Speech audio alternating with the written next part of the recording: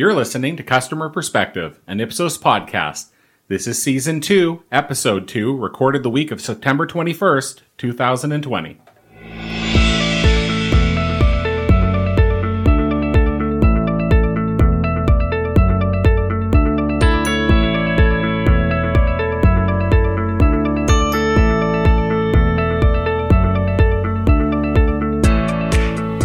Welcome to Customer Perspective. This is our Ipsos podcast series aimed at all of you who are concerned in some way with helping your organization deliver on its brand promise to customers. So we're for customer experience practitioners, leaders of CX measurement and management programs, mystery shopping. We're for those of you who are responsible for the performance of sales and service channels or functions and their role in delivering customer success. Basically, if you fit into any of those buckets, then we'd love you to join us on Customer Perspective. So I'm Helen Wilson. I'm the CXO for our Ipsos CX and channel performance business, and I'm back with Trevor Clark. Hey, Trevor, it's lovely to be sharing the chair with you again. Actually, that would have to be a double chair, maybe a sofa. It's lovely to be sharing the sofa with you again. Yes, indeed. Hi, Helen. Good to have you back. So we're here with episode 2 of season 2. And you'll remember that last week we had Matt Cahill from McDonald's. Trevor, listening in, you must have been impressed with that as a starting guest. He was fabulous, wasn't he? Yeah, he really was. So impressive.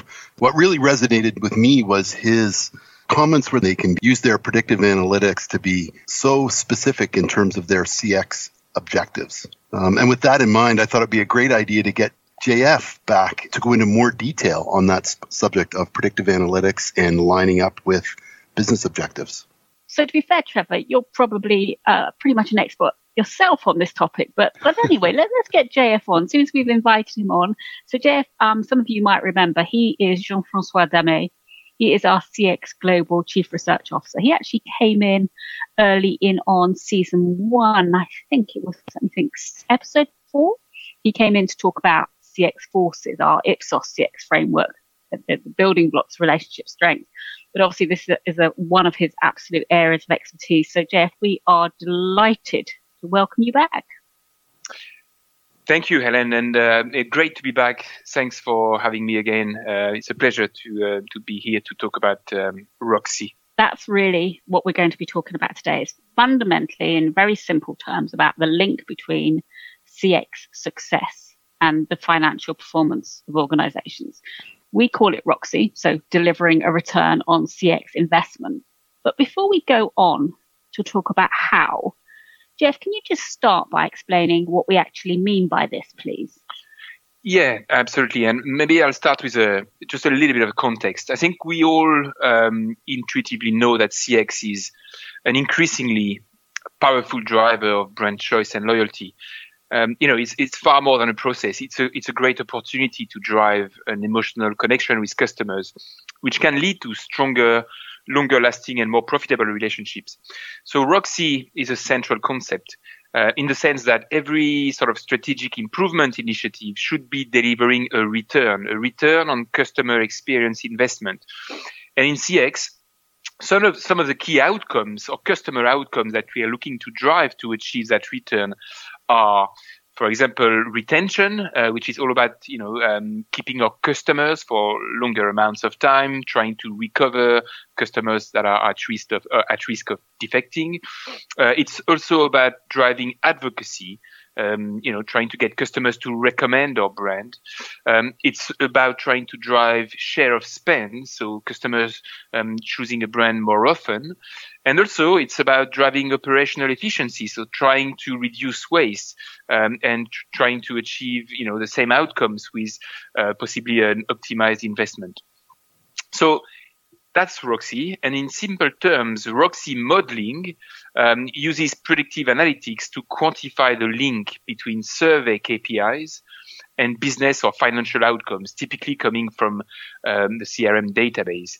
And it provides evidence to justify expenditure and to make the customer experience a higher priority in the organization. So that's the first step, really, to try and quantify that link between survey KPIs, which means CX performance, and financial performance. But of course, once the link between the KPIs and revenue has been established, the next step is to identify the key CX levers or drivers that can have the highest impact on revenue.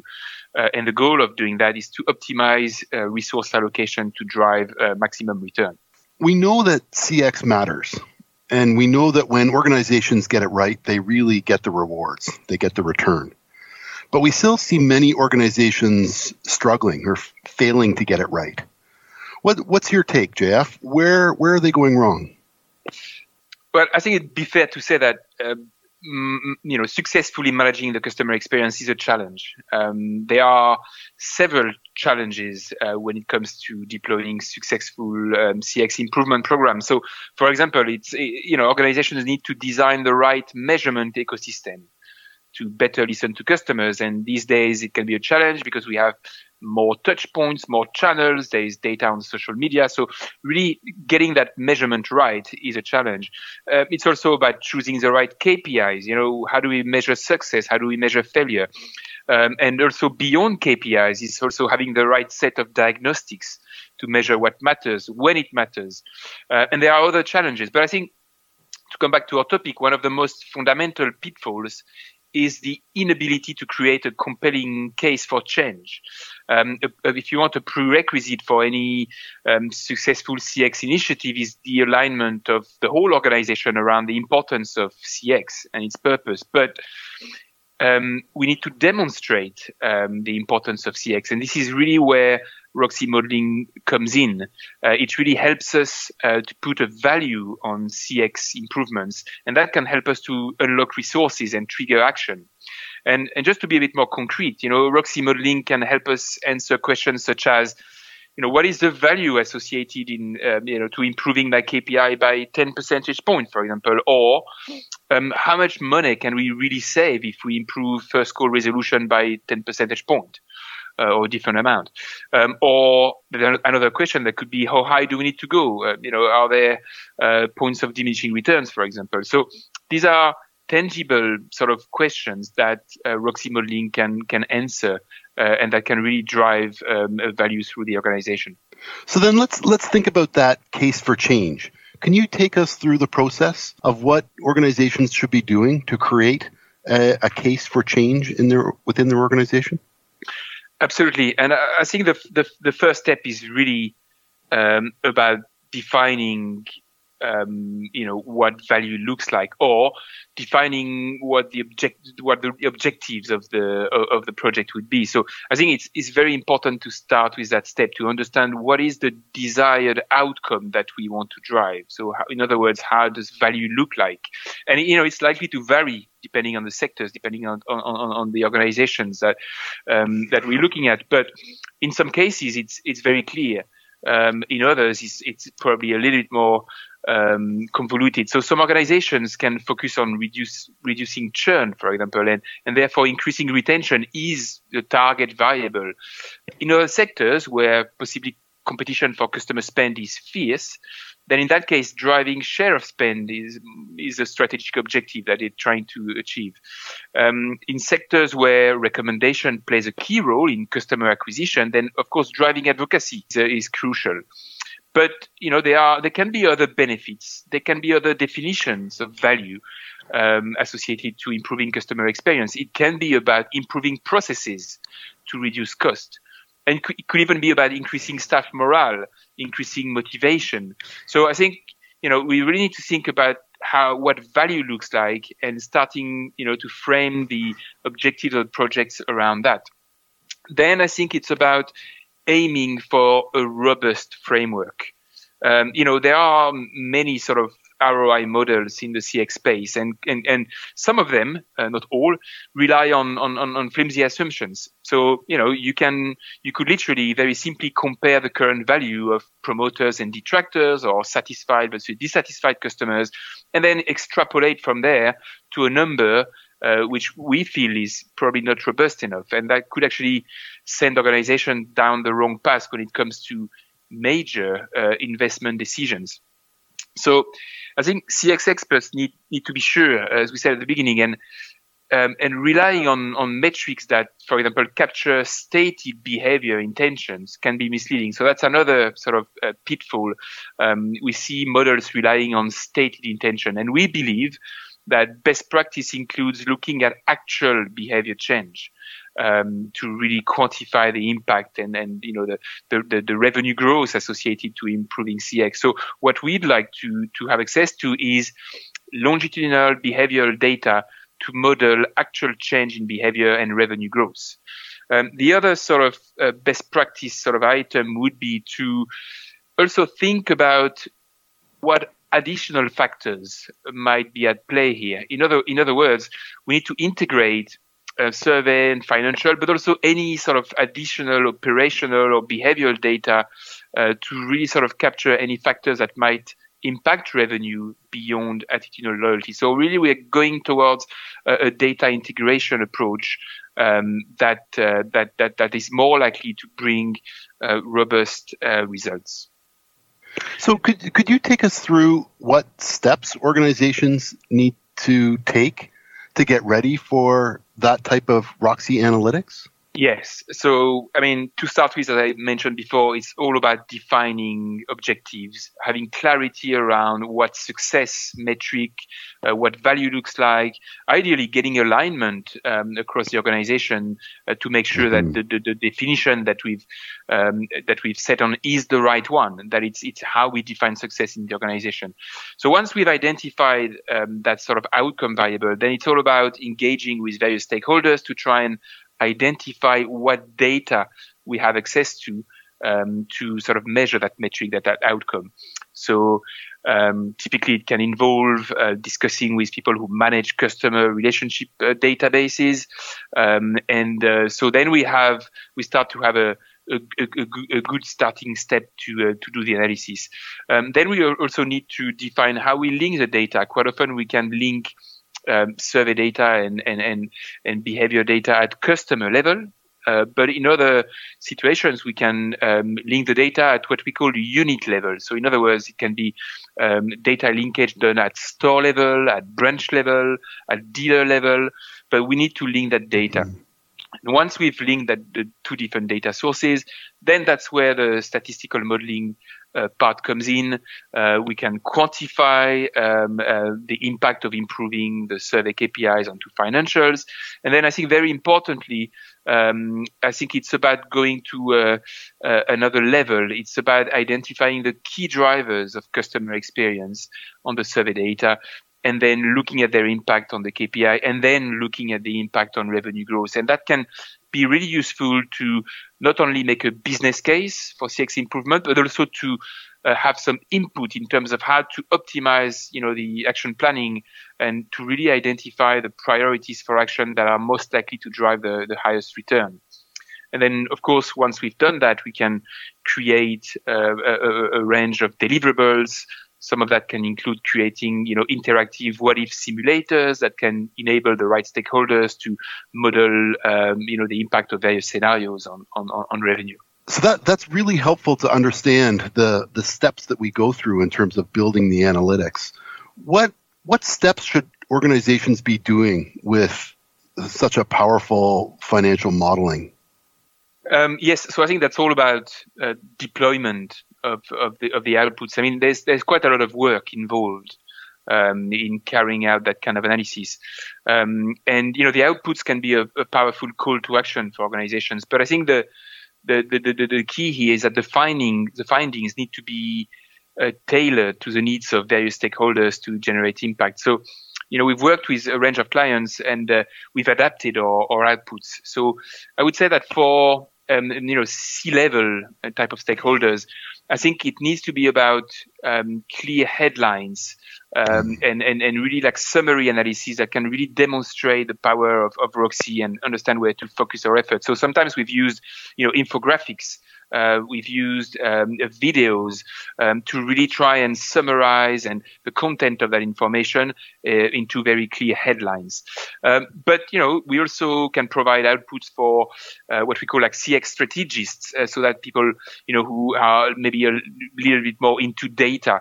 And for that, so that's what I mentioned before. So for many of our clients, we've actually created what we call interactive what-if simulators, and that can be very useful for the right sort of stakeholders to create action plans, to assess, the potential impact associated to improving or decreasing, various aspects of CX. So in other words, you can create scenarios and then you can actually look at, the impact.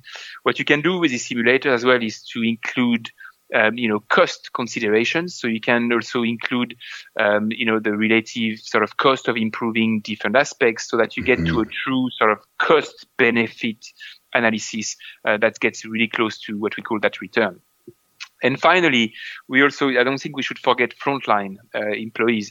And for this kind of stakeholders, I think it's more about training and communicating to generate alignment. It's about, empowering them and having a very clear messaging to really make them realize the importance that they have in the overall sort of service profit chain. Jeff, what I really like about that is that you've taken something that we've talked about beforehand in somewhat conceptual terms and helped us walk through the steps that are involved. So I've found that a really helpful way of looking at it, right through from the kind of things that Matt was talking around the specificity of the end goal, right through to having produced incredibly powerful information and then working out how you can actually share that within the organization. So thank you for that. It really was helpful to listen to. Trevor, at the outset, I alluded to the fact that you're doing a lot of work in this space with your clients. And obviously, we've got JF now to walk through the steps and give our listeners an idea of the kind of things that they might need considering when they're considering this type of CX work. What kind of questions are your clients coming to you with?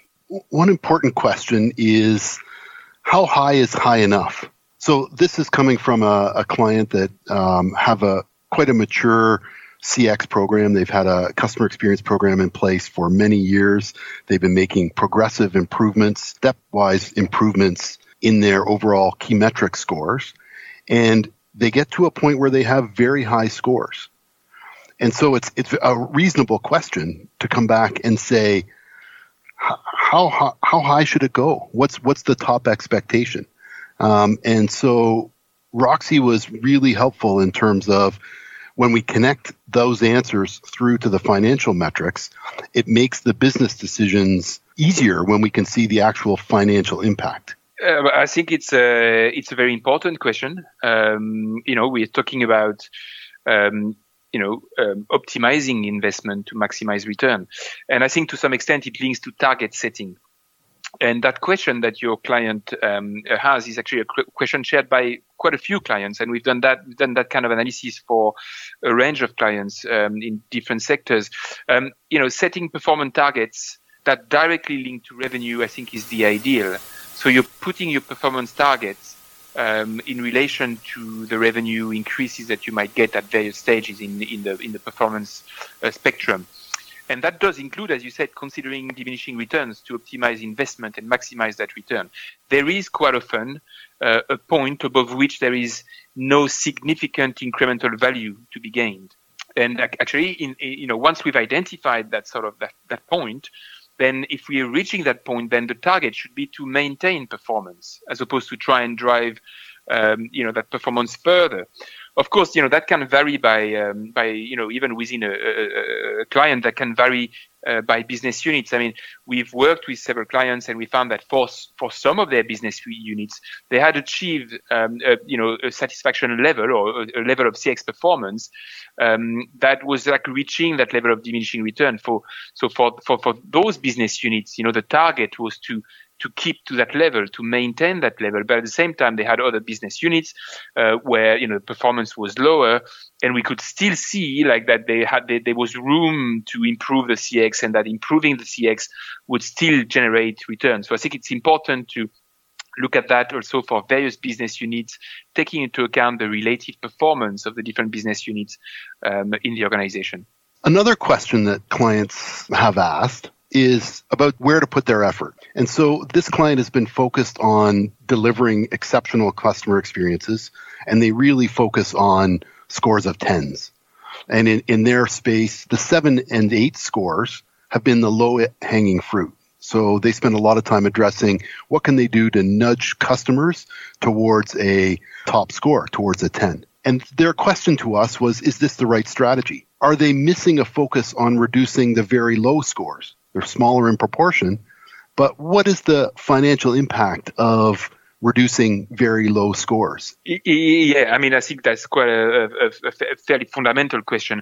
And again, whether there's more financial sort of gain or associated to driving that sort of delight, or whether you better off actually focusing on reducing dissatisfaction, or then I think it will depend again on the nature of the customer base, on how likely customers are to respond to particular sort of customer experience situations.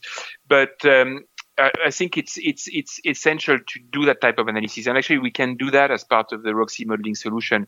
And actually, as part of a recent project, we actually compared the financial return associated with improving high scores, or the percentage of great experiences, versus the impact associated with reducing the low scores, or the percentages of poor experiences. And in that particular case, actually, we found that 1% reduction in poor experiences equated to 75 million pounds, because it was in the UK, in future sales, whereas a 1% gain in great experiences equated to 45 million increases in future sales. So in that particular case, we found that there was more gain associated to focusing on reducing poor experiences. But once again, this is likely to vary depending on the sectors. But I think it's a very important question, and I think doing that analysis enables you to understand where to focus your efforts in priority. And so helpful when you describe it like that, and you can connect the change in scores to an estimated change in revenue, is so helpful for decision making. Jeff, what I want to do is just to say thank you for taking a subject that we talk about so much, this whole concept of the link between customer experience success and the financial performance of an organization. And reality is it's a highly complex area requiring seriously advanced analytics. But what you've enabled us to do is to just walk through the practicals of what our listeners might need to consider when they're looking to achieve that which Matt described in terms of actually driving very, very specific business performance goals. So thank you. You've really helped bring clarity to a very complicated subject. I know you're in the midst of writing a paper about this very subject, and that will be available in the next few weeks. So we'll be sure to share that with listeners. In the meantime, obviously, if any of you who are listening have any questions for JF or indeed for Trevor, please do get in touch with us. The usual email address, customerperspective@ipsos.com. We're here to answer your questions. And of course, if you'd like to read more generally about Ipsos in the realm of customer experience, just head to ipsos.com and you'll see our latest releases there. But in the meantime, as I say, thank you very much, Trevor. Lovely to have you back. Thank you very much, JF. It's a pleasure also to have you back. And we look forward to bringing you our next podcast next week, everyone.